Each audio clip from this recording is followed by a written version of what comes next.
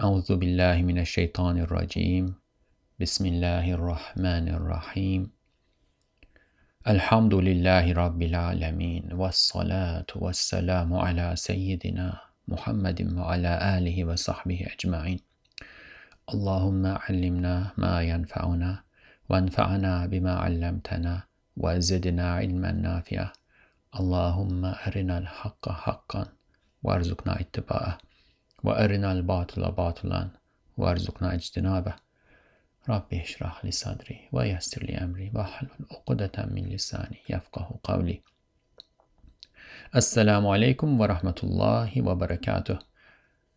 Welcome to the Reflections on the Risale-e-Nur by Bediüzzaman Said Nursi podcast series. This is Mustafa Tuna. You can listen to the episodes of this series wherever you listen to your podcasts or at the website www.reflections-rn.org. A rough translation of the text we will be studying, inshallah, is going to be posted at this website too. Go to the podcasts, then words, then the 12th word. Yes, we will be studying the 12th word in this episode, inshallah. This is about a comparison of what Ustad Nursi calls the wisdom of the Quran and wisdom of philosophy. However, as we tried to go over it in the previous episode, we need to be careful about the usage of the word philosophy here.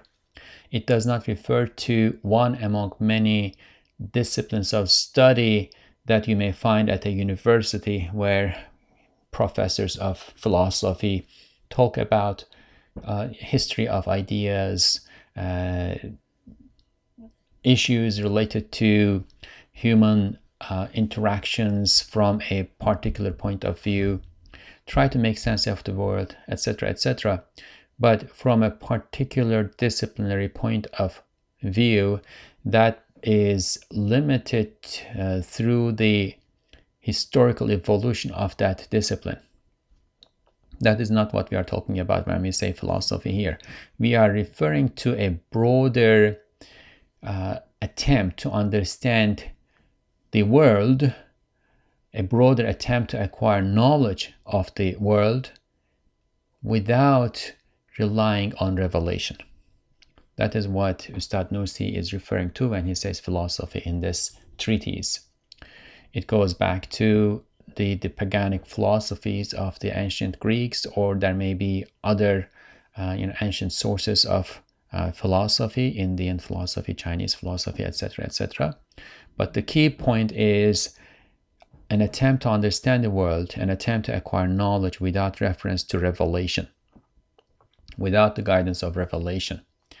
Now, the sciences as we know them today, say biology, physics, chemistry, medicine, sociology, anthropology, psychology, etc., etc.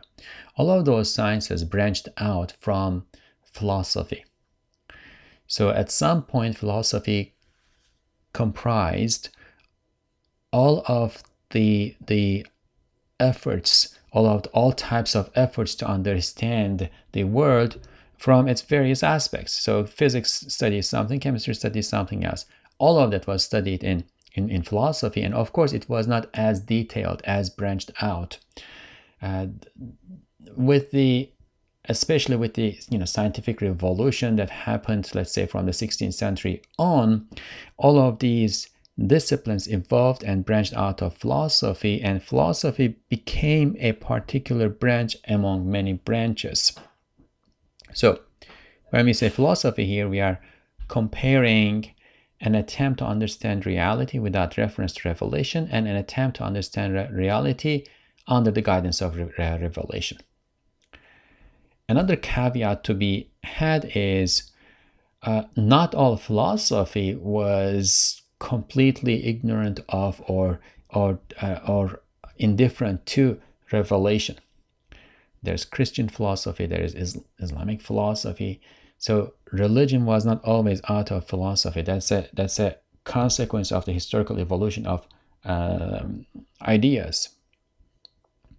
Therefore, Ustad Nursi says, when I say philosophy, or more specifically, when I say Europe, because as it came up in the previous section, and it continues to be there in the background throughout this entire treatise, the philosophy that Ustad Nursi talks about here refers to a particular type of philosophy that has evolved in Europe and is or was shaping the world. Is still continuing to shape, is and was shaping the world, the understanding of most people around the world, most educated people around the world. And that was mainly atheistic, or at least agnostic, or that attempted to understand reality without reference to God, said that's not what we are interested in. We want to develop knowledge without reference to God.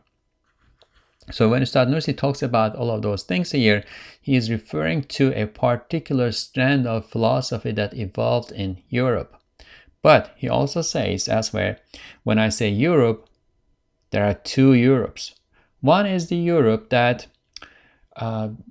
remained humble, received its guidance from Christianity, which obviously is a revealed religion. Before Islam, Christianity was the religion that God approved for human beings, that received its guidance from Christianity and developed sciences, technologies, arts, crafts that improve people's lives, that is useful, that's beneficial to human beings, humanity. That's one thing. But there is another kind of philosophy that evolved out of this enterprise. As people learned about the nature and started to use the knowledge that they acquired about the nature in order to reign in nature, in order to turn their knowledge into engineering and develop technologies, and started to improve the conditions of life and acquired a lot of power, seemingly acquired a lot of power, they became insolent and they started to reject God. And that kind of European culture and European philosophy led people to secularity, led people to disbelief, led people to prioritizing secular knowledge, prioritizing irreligiosity or disregard for religion over religion, and caused many people, millions, perhaps billions of people, to not believe, and therefore cause them to go to or be destined for hell in the hereafter. And if we think about what disbelief does to the human psyche, and we studied this in earlier treatises, treatises of the words, this book that we are reading, disbelief makes life a hell here in this world too. So that kind of philosophy caused people the happiness of this world and the happiness of the hereafter. It doomed people to a dark world here and to hell in the hereafter. So that is the addressee when Ustad Nursi says philosophy or Europe, etc., in this treatise. We should make sure that we do not generalize it to the other Europe that he talks about, because then we would be reducing Ustad Nursi to a narrow-minded anti-modernist, anti-Europeanist, etc. No, that's not what he is. Ustad Nursi takes everything with a balance, right? So the balance here is the addressee that we are talking about is the atheistic, misguided philosophy that has undergirded many things, many aspects of life that we are surrounded with today. So that said, Bismillah, second foundation or the second principle of the 12th word. Kur'an-ı Hakim'in hikmeti, hayat-ı şahsiyeye verdiği terbiye-i ahlakiye ve hikmeti felsefenin verdiği dersin muvazenesi. Kur'an-ı Hakim'in hikmeti, hayat-ı şahsiyeye verdiği terbiye-i ahlakiye ve hikmeti felsefenin verdiği dersin muvazenesi. Comparison of the moral training that the wisdomful Quran's wisdom gives to personal life and the lesson that the wisdom of philosophy offers. So how does the Quran's wisdom offer personal lives, and how does the wisdom of that kind of philosophy that we explained inform personal lives. Felsefenin halis bir tilmizi bir firavundur. Fakat menfaati için en hasis şeye ibadet eden bir firavunu zelildir. Her menfaatli şeyi kendine Rab tanır. Hem o dinsiz şakir, mütemerrid ve muanniddir. Fakat bir lezzet için nihayet zilleti kabul eden miskin bir mütemerriddir. Şeytan gibi şahısların bir menfaati hasise için ayağını öpmekle zillet gösterir deni bir muannittir. Hem o dinsiz şakir cebbar bir mağrurdur. Fakat kalbinde noktayı istinad bulmadığı için zatında gayet aciz ile aciz bir cebbar hod furuştur. Hem o şakir menfaatperest hod endiştir ki gaye-i himmeti nefis ve batnın ve fercin hevesatını tatmin ve menfaati şahsiyesini bazı menfaati kavmiye içinde arayan dessas bir hodgamdır. A sincere, unadulterated, devoted disciple of philosophy is a pharaoh. But an abject pharaoh who worships the basest thing for his interests. He recognizes anything that serves his interests as his lord. Now, what is Pharaoh? Pharaoh is ancient Egyptian king, but in the context of Islamic literature, the Quran, as well as the literature of other Abrahamic religions, Pharaoh primarily represents hubris. We are talking about the particular Pharaoh that Moses alayhi salam interacted with, and also the tradition of that kingship that the Egyptians had that elevated the king to some level of divinity. That's why they built all those pyramids, etc., right? There would be a time when everybody would die, but the kings, because of their divinity, would come back to life. So the Pharaoh, in that sense, thinks of himself as God. In Turkish, there is this expression: if somebody is so boastful, we say, so he is walking around as if he created the small mountains. Right, the big mountains, yeah, there's God who created it, but the small ones, I created them. Pharaoh even says, I created all mountains. However, behind that hubris, behind the veil of that hubris, right, there is an abject person who worships the basest thing for his interests. Because, as we talked before, absolute freedom is not possible. It is just a non-entity. You cannot be absolutely free.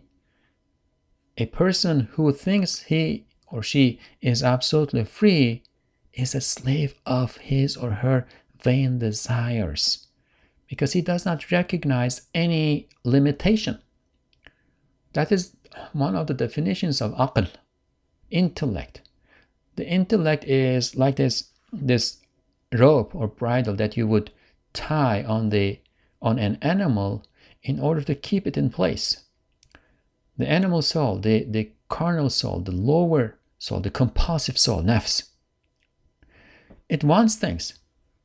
It is created to want things as a mechanism that is locked into perpetuating its existence and deriving pleasure. But without regard to legitimacy of where pleasure is being derived, and without the knowledge of what the immediate pleasure may lead to in the long run. It is just ignorant of it. It just disregards it unless it is trained and taught. The person who thinks he is free of societal constraints or the constraints of the intellect or a combination of the two, moral constraints, right, becomes a slave of the lower compulsive soul, because the soul, that compulsive soul will lead this person to wherever it desires. And that is the definition of interest in this context, interest or benefit. The Turkish word is manfaat, but a more literal translation would be benefit. but interest is a better translation here. When we think of this, we should keep in mind the notion of a rational man in economics, right? What is the goal of a rational person, a rational man in economics? That is the maximization of interests. So the compulsive soul is going about and around with this intent to maximize interests. And it is like a pharaoh. Thinks that it is the only thing, the best thing, the highest thing, the supreme thing. I mean, think about the notion of Übermensch in Nietzsche, right? Above everything. It is the center of the world. Perhaps it did not create the world, but it is the center of the world, and everything should revolve around it. However, because it worships its interests, because it has let those vain desires loose and allow them to take control of himself, he is abject. He is in their hands. He goes wherever those vain desires pull him to.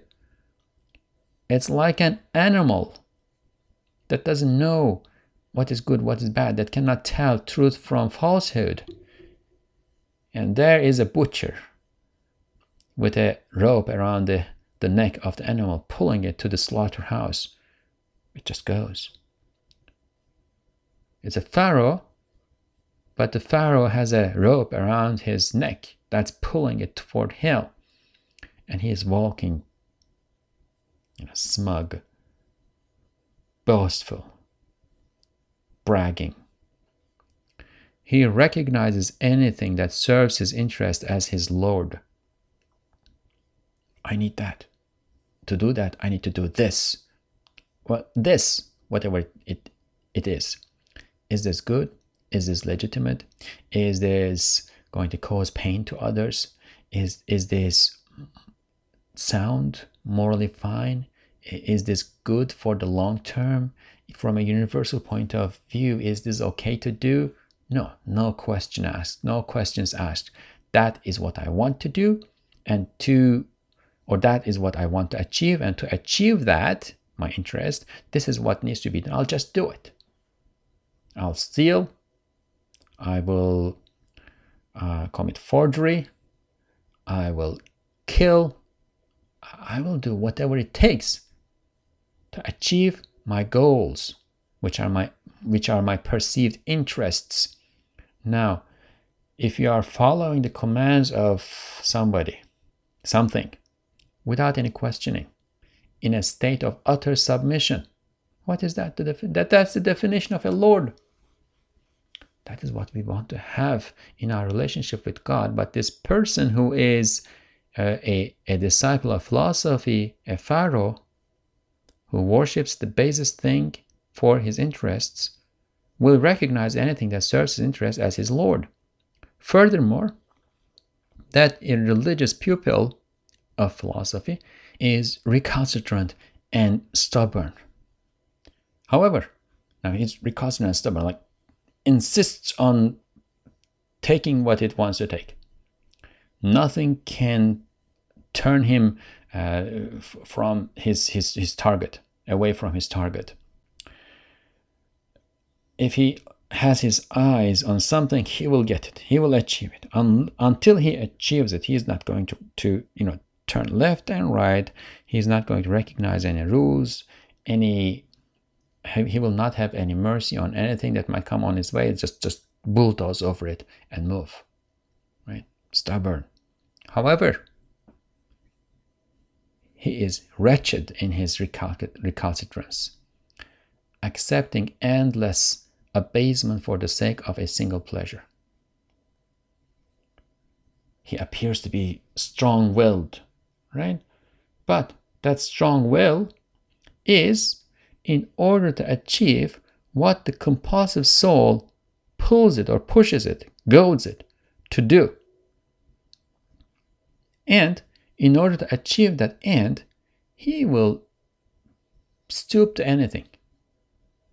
he will accept endless abasement. One pleasure. One pleasure. I want a car that can drive 200 miles an hour, and that has a turbo engine, and that costs, I don't know, like $150,000. That is, just speaking theoretically, that is 3 times my salary.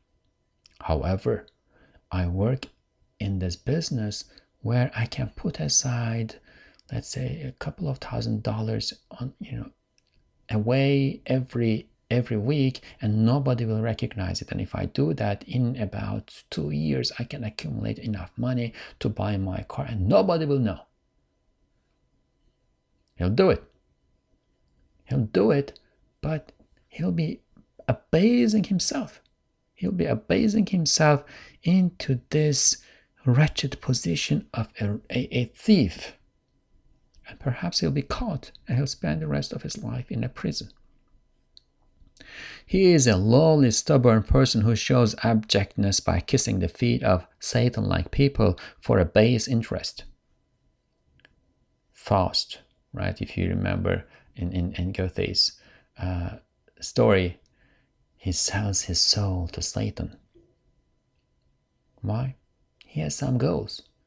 Maybe those goals appear to be high and lofty to him at the time that he's trying to move in that direction.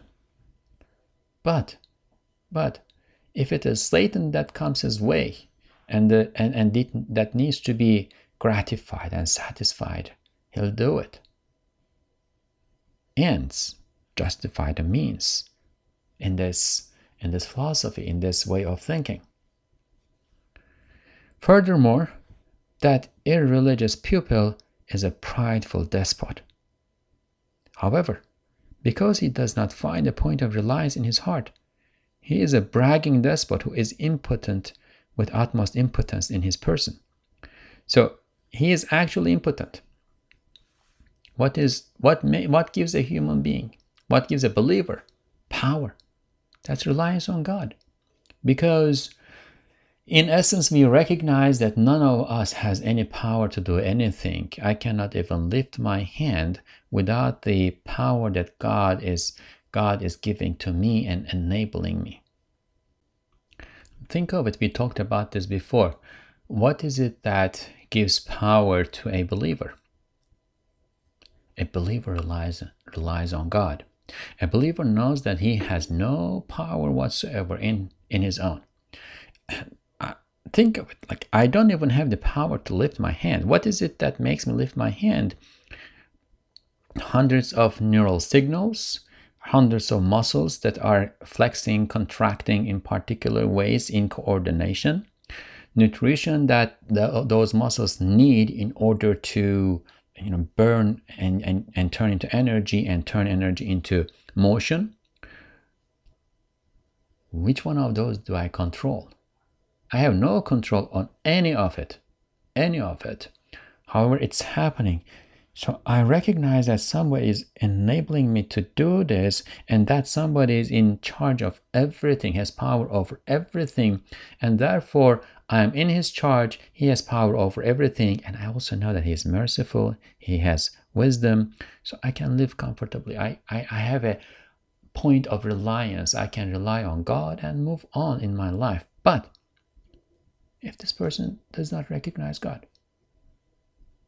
what is there out there to rely on? Nothing.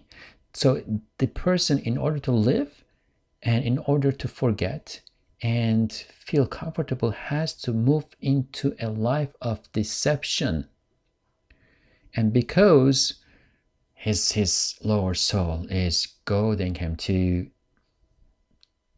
pretend to be a despot, a pharaoh, right, above everything, the center of the world, he also needs to point it out all around.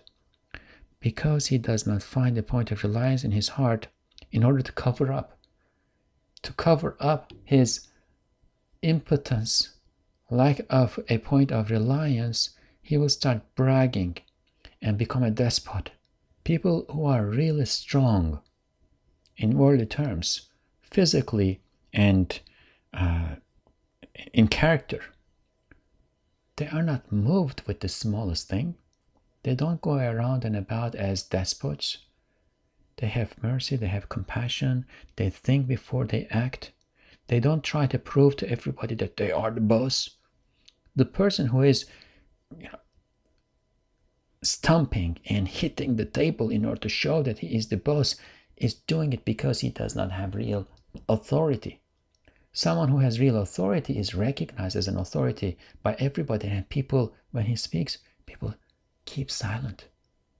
When think of the real shuyukh, real teaching masters, when you find yourself in the presence of one of those people, you will see that they'll be very gentle. They will oftentimes be speaking with a relatively low voice, but people around them will be sitting on the floor and not moving a bit in order to be able to hear them. And then they will be willing and eager to follow the advice, the recommendation, the guidance that they receive from them.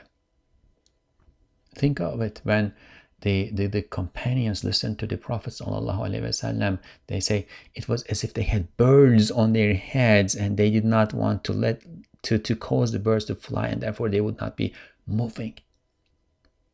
Right? That is real power. That is real authority. But those who do not have that then will resort to force. They will resort to physical power in order to force people, in order to coerce people into obedience. That is a despot. Because this pupil of philosophy does not have real power, real authority, real influence over the things that he thinks he needs, and he wants to move in certain ways, right? He's going to resort to coercion, to force, and also he will start moving around claiming to be what he is not. He is a bragging despot who is impotent, with utmost impotence in his person. He moves around like a despot, but he is impotent. Furthermore, that pupil is a self-concerned person who worships his interests. This is similar to what we said, that he recognizes anything that serves his interest as his Lord. Right? He worships his interests. On the face of it, it looks like he thinks worshipping something is abasement and lowering oneself and be beneath human dignity. I mean, think of it. When we pray before our Lord, we prostrate, we put our forehead on the floor. If out of habit this becomes something that is routine and normal for us, we do not recognize the true meaning of what that is.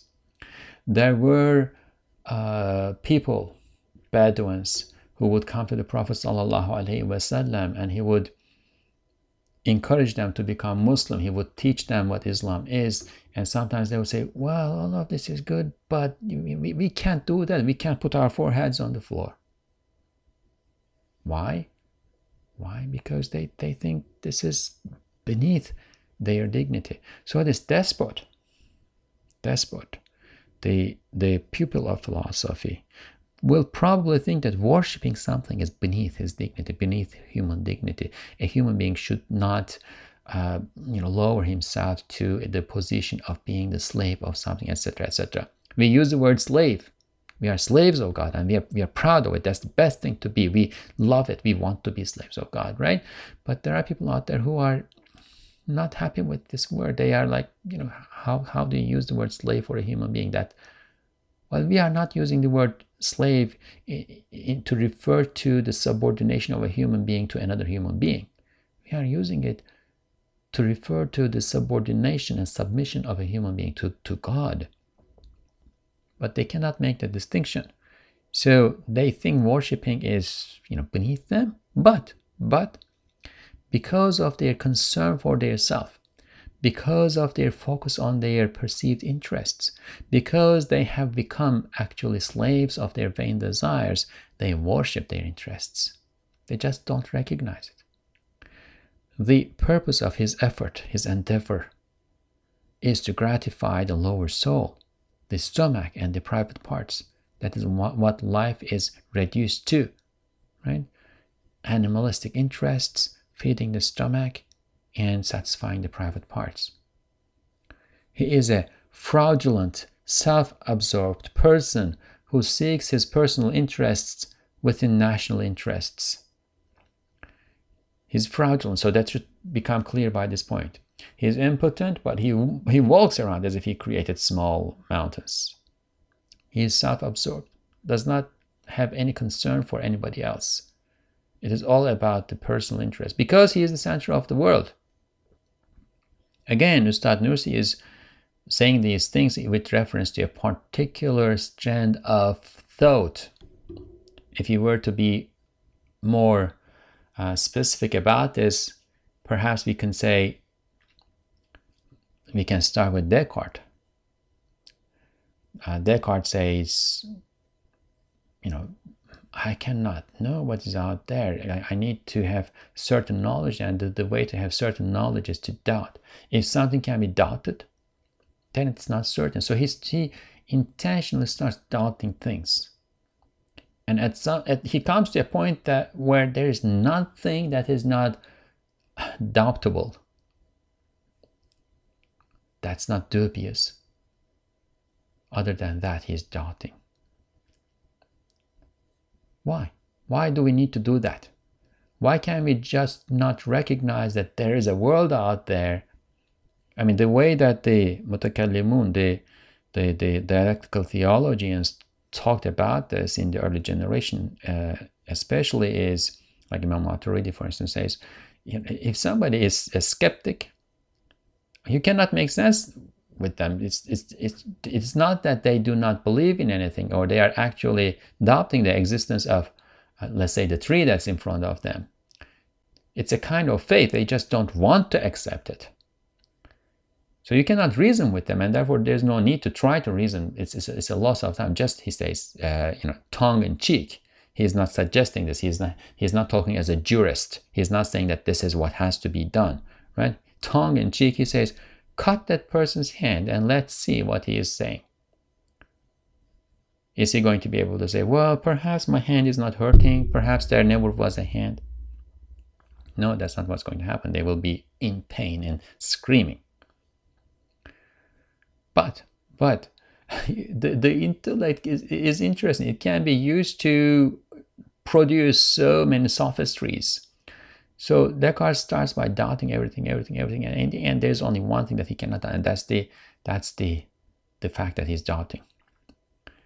And then this is not the worst of it. He's then going to say, well, I'm doubting, but I'm perceiving things. So I exist, and in my existence, I'm perceiving things. And he says that God cannot be, or God cannot be conceived as something evil that's going to be misleading. God does not mislead, therefore my perception has to be accurate. And from there he builds things again and says, okay, yeah, the world is there, we perceive things, etc., etc. I'm simplifying here. However, the problem is the human being becomes the center of everything. And then they will move on, philosophers will move on and say, well, we cannot be certain about the world outside the mind. All we can talk about is what is in the mind. So the center of the world becomes the mind of each person for himself. Later on, they'll try to get out of this trap that they push themselves into, but in many cases, they are not able to do it. So the human being becomes the center of the world. Truth loses its meaning as a result, because when we say truth, we mean truth with a capital T, something that represents the world out there, the world outside the mind, the creation, and beyond the creation, the sublime truth, the sublime real, God. Right? All of these lose their meaning. There is only one truth, and that's kept with a capital T, with a small t, in the mind. And then you can interpret things however you want to interpret them, because it's all in your mind, it's all in your head. How can there be morality in a world like that? So some of these philosophers have a problem with it. Kant, for instance, is one of the famous ones, and he says, okay, we cannot have morality unless we recognize a higher being, because if truth is with a small t, that means there is no standard for anything. We have to recognize a higher being so that we can have morality. But what's happening here is God is being reduced from the sublime real that he is to an instrument in order to organize society in a moral way, in a way that has certain standards. So that's the philosophy that we are talking about. That's the philosophy that moves the human being, individual human being, to the center of the world and makes him a pharaoh. Right? The pharaoh thought that he controlled the world. And when the human being is at the center of the world, and truth is with a small t, there is no actual true foundation for morality. He will be not bound by any standards and norms and rules, etc. He'll be in, quote unquote, free, but he'll be a slave of his vain desires. He is a fraudulent. He will think that he is powerful. He is, bragging, moving around, despot, the one who owns the world, who rules the world, whose individuality has to be realized and proven to the rest of the world, who has to be the Superman of his world. He is a fraudulent, self-absorbed person who seeks his personal interests within national interests. This is the other thing. Because he wants to be bragging around, he wants to be the boss, but he cannot be that, because he is living in a world where there are other people who are trying to do the same, and ultimately they lead to conflict, and individually he cannot overcome others, and that sense of that desire to overcome no matter what is so strong that he is going to ally with others. But which others is he going to ally? He is going to ally with others that he recognizes to be of his kind, because this self-centeredness, self-absorbedness is so defining for his existence that even there he is going to focus on the self and try to look for those whom he can identify as similar to his self. And he will recognize his nation or his tribe or his faction or his sect. Right? So from personal interest, he will move to national interest. But the word national here is maybe misleading. It is any community that a person identifies with at a political level. And we should keep in mind that Ustad Nursi is writing this right after, in the aftermath of World War I, during which empires and nations fought with each other and then came out fragmented into nations, and conflict continued thereafter. People were deprived of God, but they were given other gods in his stead. They were given gods of nations. You could sacrifice your life, for instance, for your nation, and that was a dignified, noble thing. Why? What is that thing that you call the nation? How does it make the sacrification of life, or even more importantly, taking of life of other people, a glorious, noble thing? How and why? If it is for God, God is the owner of everything, and he has a purpose in creation, and therefore whatever he ordains to be noble is noble, and he is the sublime real. Of course it is noble to serve the sublime real, but how is it sublime to serve that construct that you call the nation or sect or faction or tribe or whatever you will call it? Soccer team. There are people out there who are going to kill one another for for routing for their soccer teams, because others are from another soccer team. So nationalism in that context was, and to a large extent still is, reduced to thinking that other people are bad and don't deserve to exist I mean, think of the Nazis, how they divided humanity into various categories of, or rather, whether various ranks of human beings, and they were at the top, and then there were subhumans. That's why they thought it was perfectly okay and even necessary to exterminate Jews and gypsies and some other kinds of people. They were subhuman.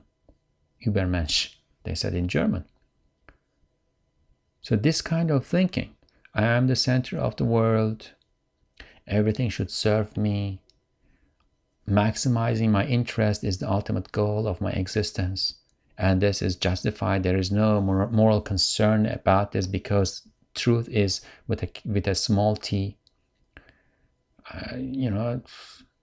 Perhaps some people might be out there who think that God needs to be recognized because we need morality, but no, my morality is limited to my protection of my nation or my faction. This is where it is going to lead to, or this is where it has led to. Amma, now let's see what the Quran says. Amma, hikmet-i Kur'an'ın halis tilmizi ise bir abddir. Fakat azam-ı mahlukata da ibadete tenezzül etmez. Hem cennet gibi azam menfaat olan bir şeyi gaye-i ibadet kabul etmez bir abd-i azizdir. Hem hakiki tilmizi mütevazidir, selim, halimdir. Fakat fatırının gayrına daire-i izni haricinde ihtiyarıyla tezellüle tenezzül etmez. Hem fakir ve zayıftır, fakr ve zaafını bilir. Fakat onun Malik-i Kerimi ona ittihar ettiği uhrevi servetle müstagnidir ve seyyidinin nihayetsiz kudretine istinad ettiği için kavidir. Hem yalnız li vechillah, rıza-i ilahi için, fazilet için amel eder, çalışır. As for a sincere disciple of the Quran's wisdom. Now this is important. He started the previous paragraph by saying a sincere disciple, or unadulterated, a devout disciple of philosophy, and here an unadulterated, sincere, devout disciple of the Quran's wisdom. He is a slave.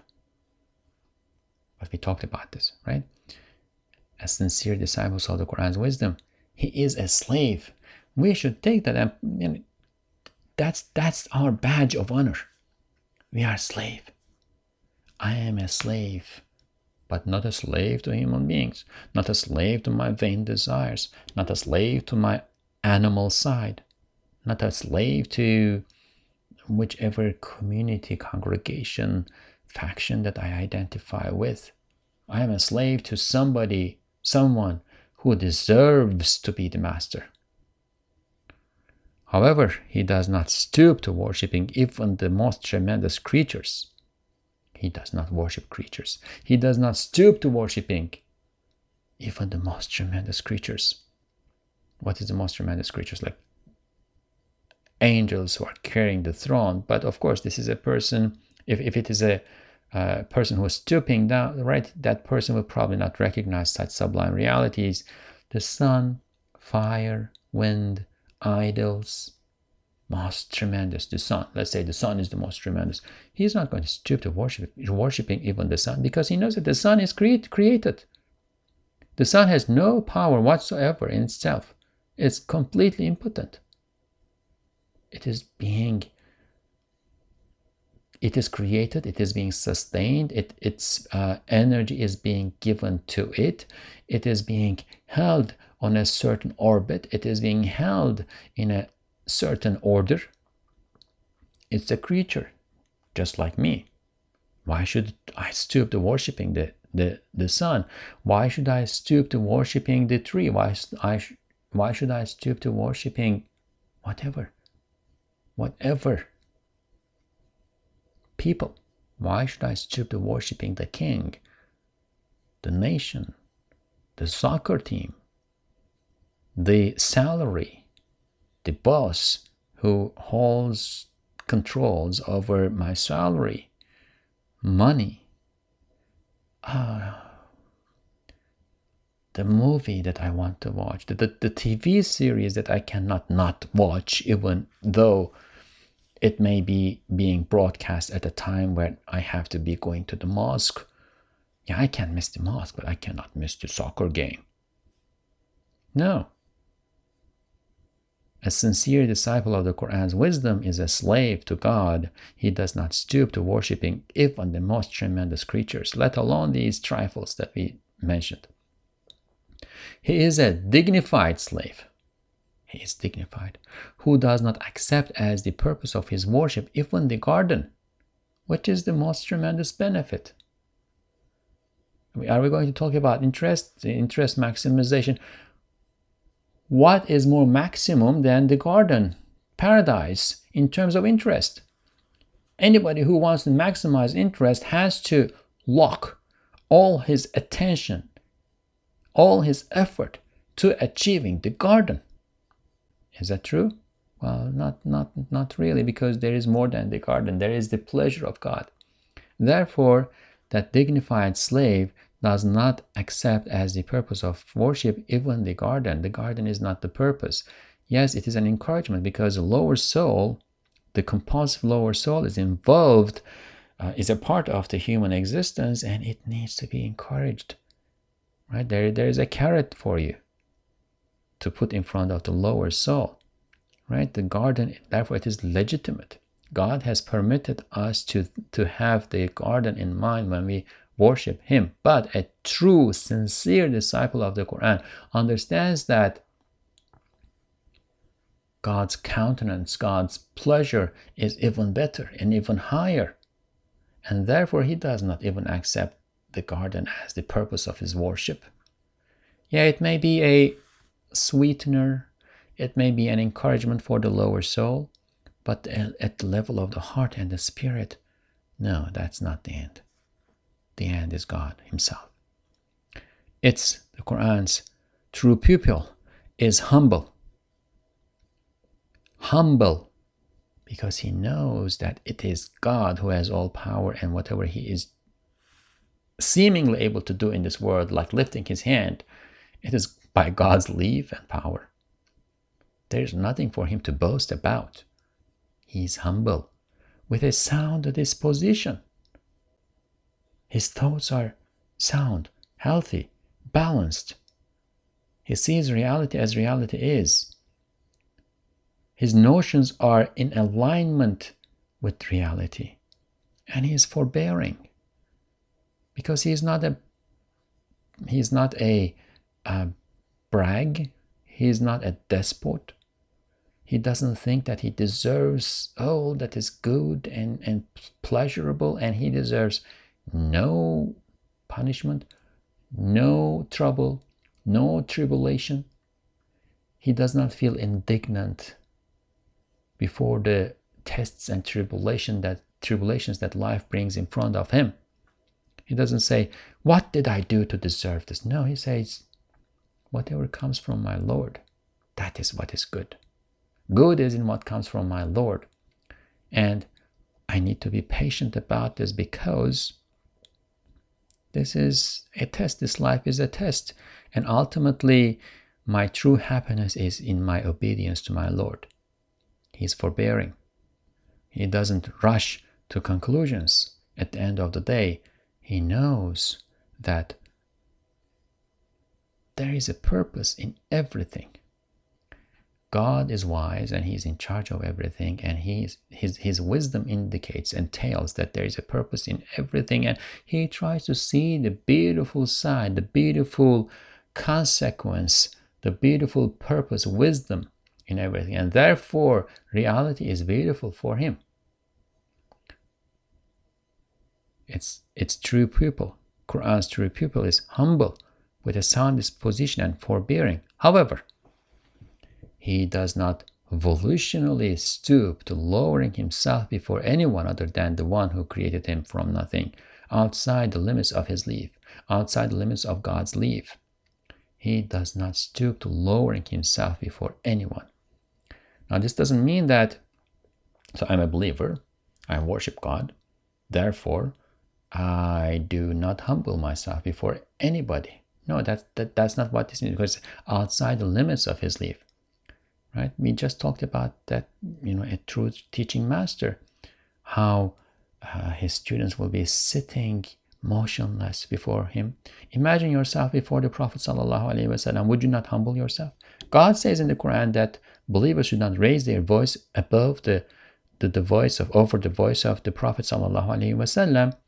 So would you then go ahead and say, no, I'm not going to stoop myself to lowering myself before the Prophet. I'm going to speak as loud as I can because I'm a believer? No, that's not the point here.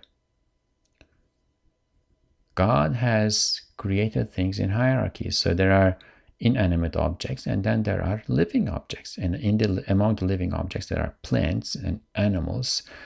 Plants don't have consciousness, animals have consciousness, but human beings have a higher level of consciousness and also have intellect.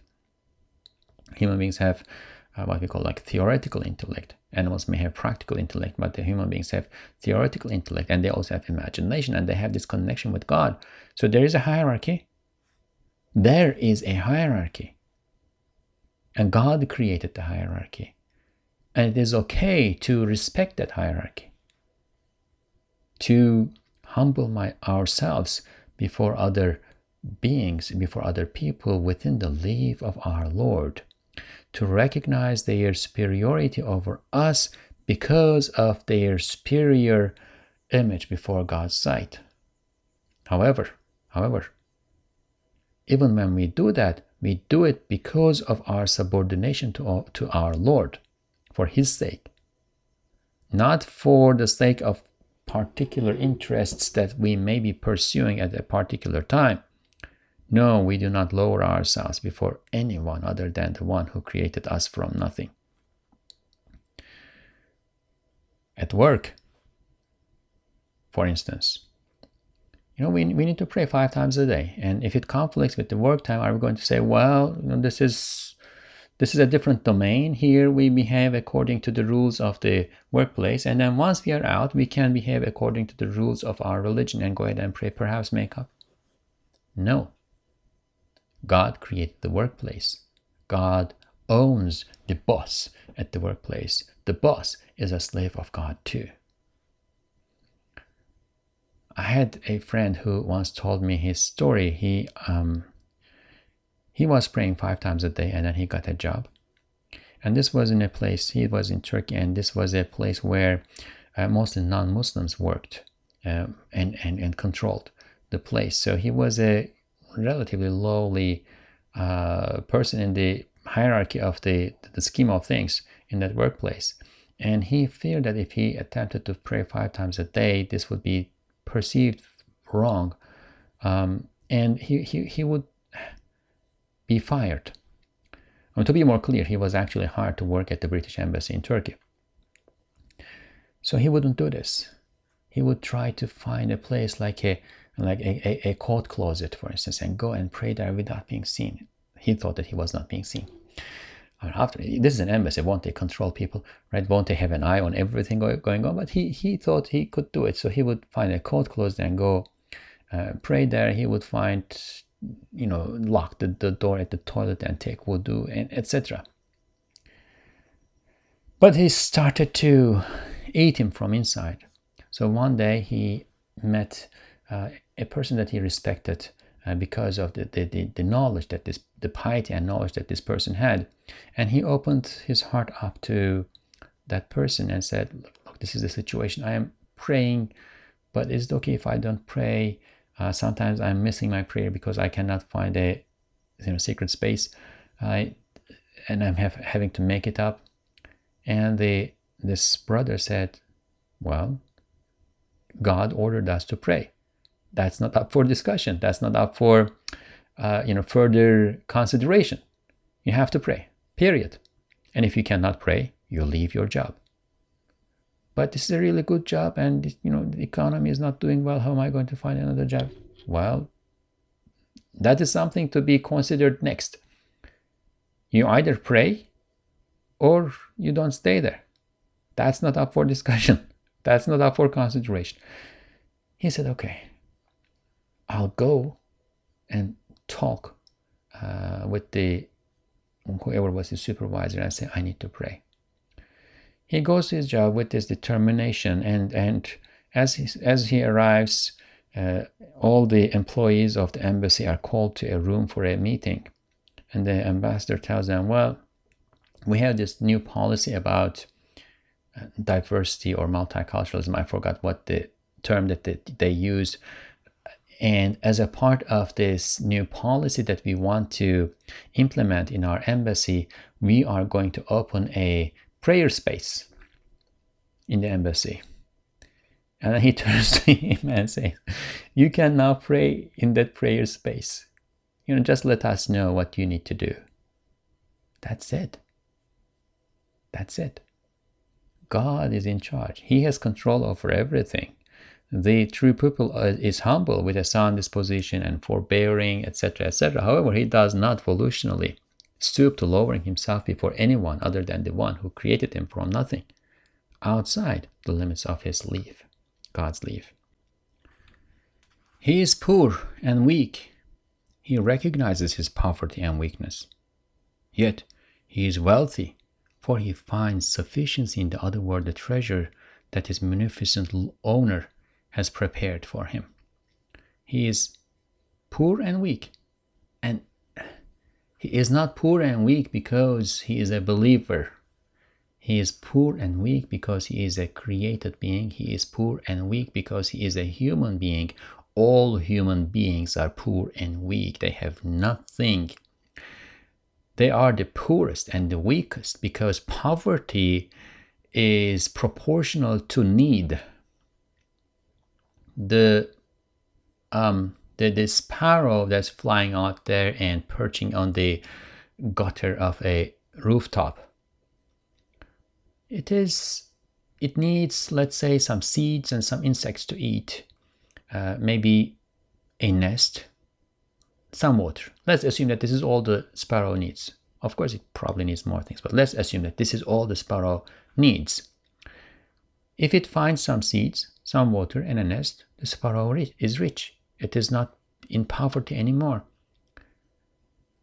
The weakness is similar to this. If it has the ability to procure some seeds, some water, and a nest, then the sparrow is not weak. It is, it has the power.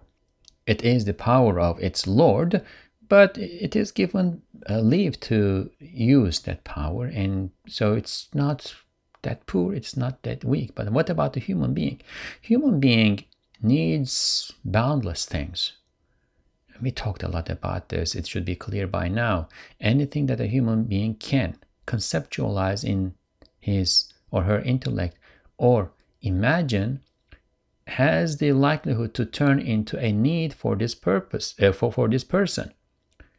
And if the needs that a human being have or can have are boundless, and the human being has no power to procure any of that, then the poverty and weakness of the human being is boundless too.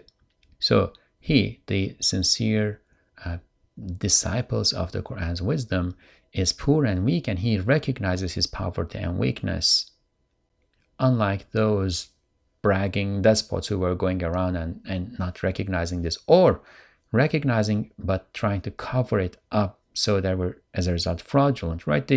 The believer is true to his essence, true to what he is. And sometimes they talk about individualism and you need to realize yourself, and you need to find the individual that is in you, and you need to be true to it, and follow your temptations. The temptations do not define our true self. Temptations define our animal side. Our true self is recognizing our place before our Lord, knowing why we are created, what we are created for, where we are destined to go, what the purpose of our creation is, what meaning does our existence have, what purpose does our existence have. The believer is true to his true self. Yet, he is wealthy. He is poor, he is weak, right? But he is wealthy. He is sufficient to himself. He has a sense of sufficiency. He is wealthy, for he finds sufficiency in the otherworldly treasure that his munificent owner has prepared for him. Otherworldly treasure. He is promised. His munificent owner has promised to him that he will receive a treasure that no eye has seen, no heart has thought of. He is going to receive a treasure that is incomparably better and higher and, most important, permanent. Yes, he does not have this, he does not have that in this world, but so what? So what? As long as he is true to his true self, as long as he is true to God's covenant, as long as he is a slave of God, as long as he has the hope that when he dies, God will tell him, enter into my mercy, enter among my slaves. He is rich. He is filled with a sense of self-sufficiency.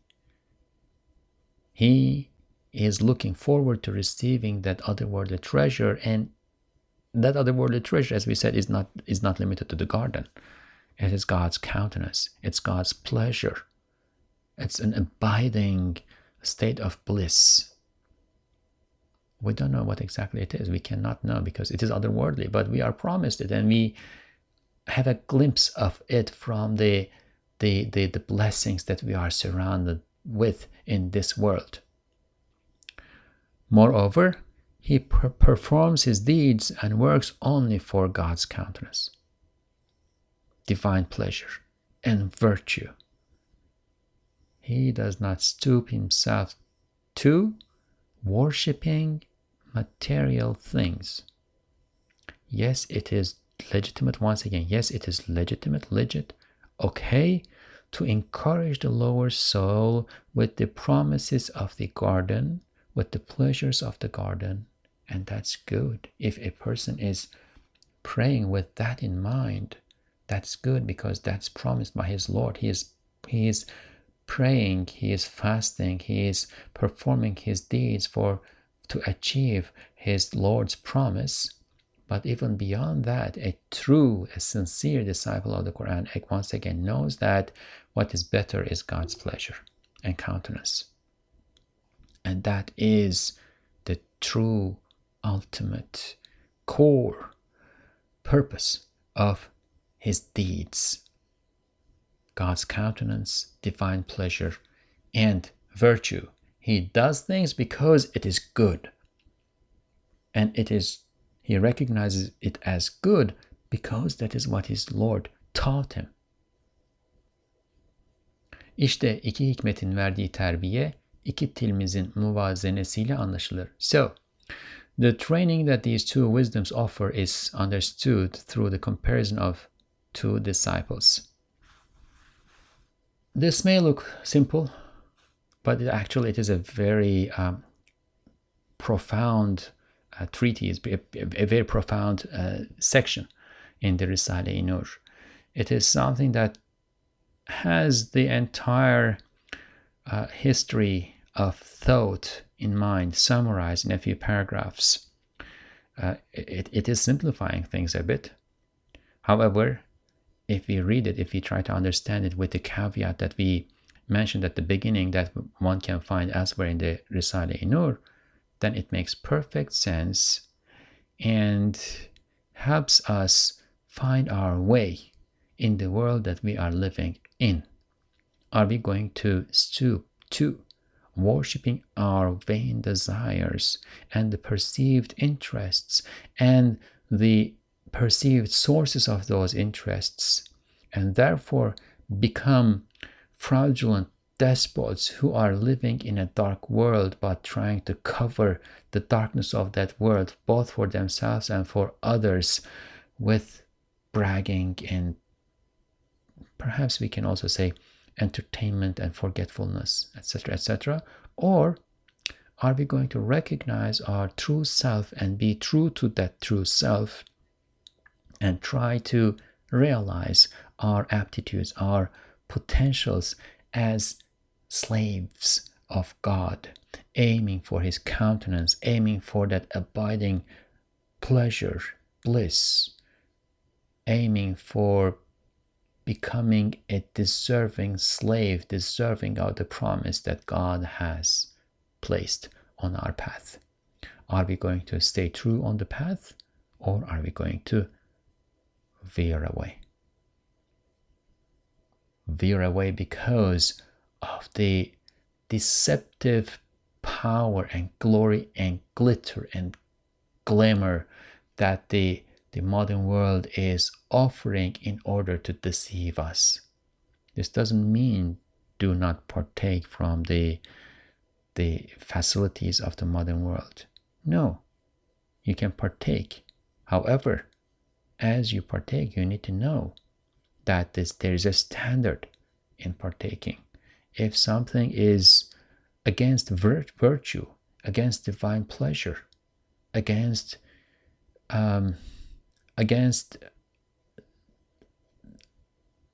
your ultimate goal of staying true on the path to God's countenance, then you stay away from it. The circle of what is halal, what is permissible, is sufficient for absolute pleasure. سبحانك لا علم لنا إلا ما علمتنا إنك أنت العليم الحكيم وآخر دعواهم أن الحمد لله رب العالمين. الفاتحة. اللهم صل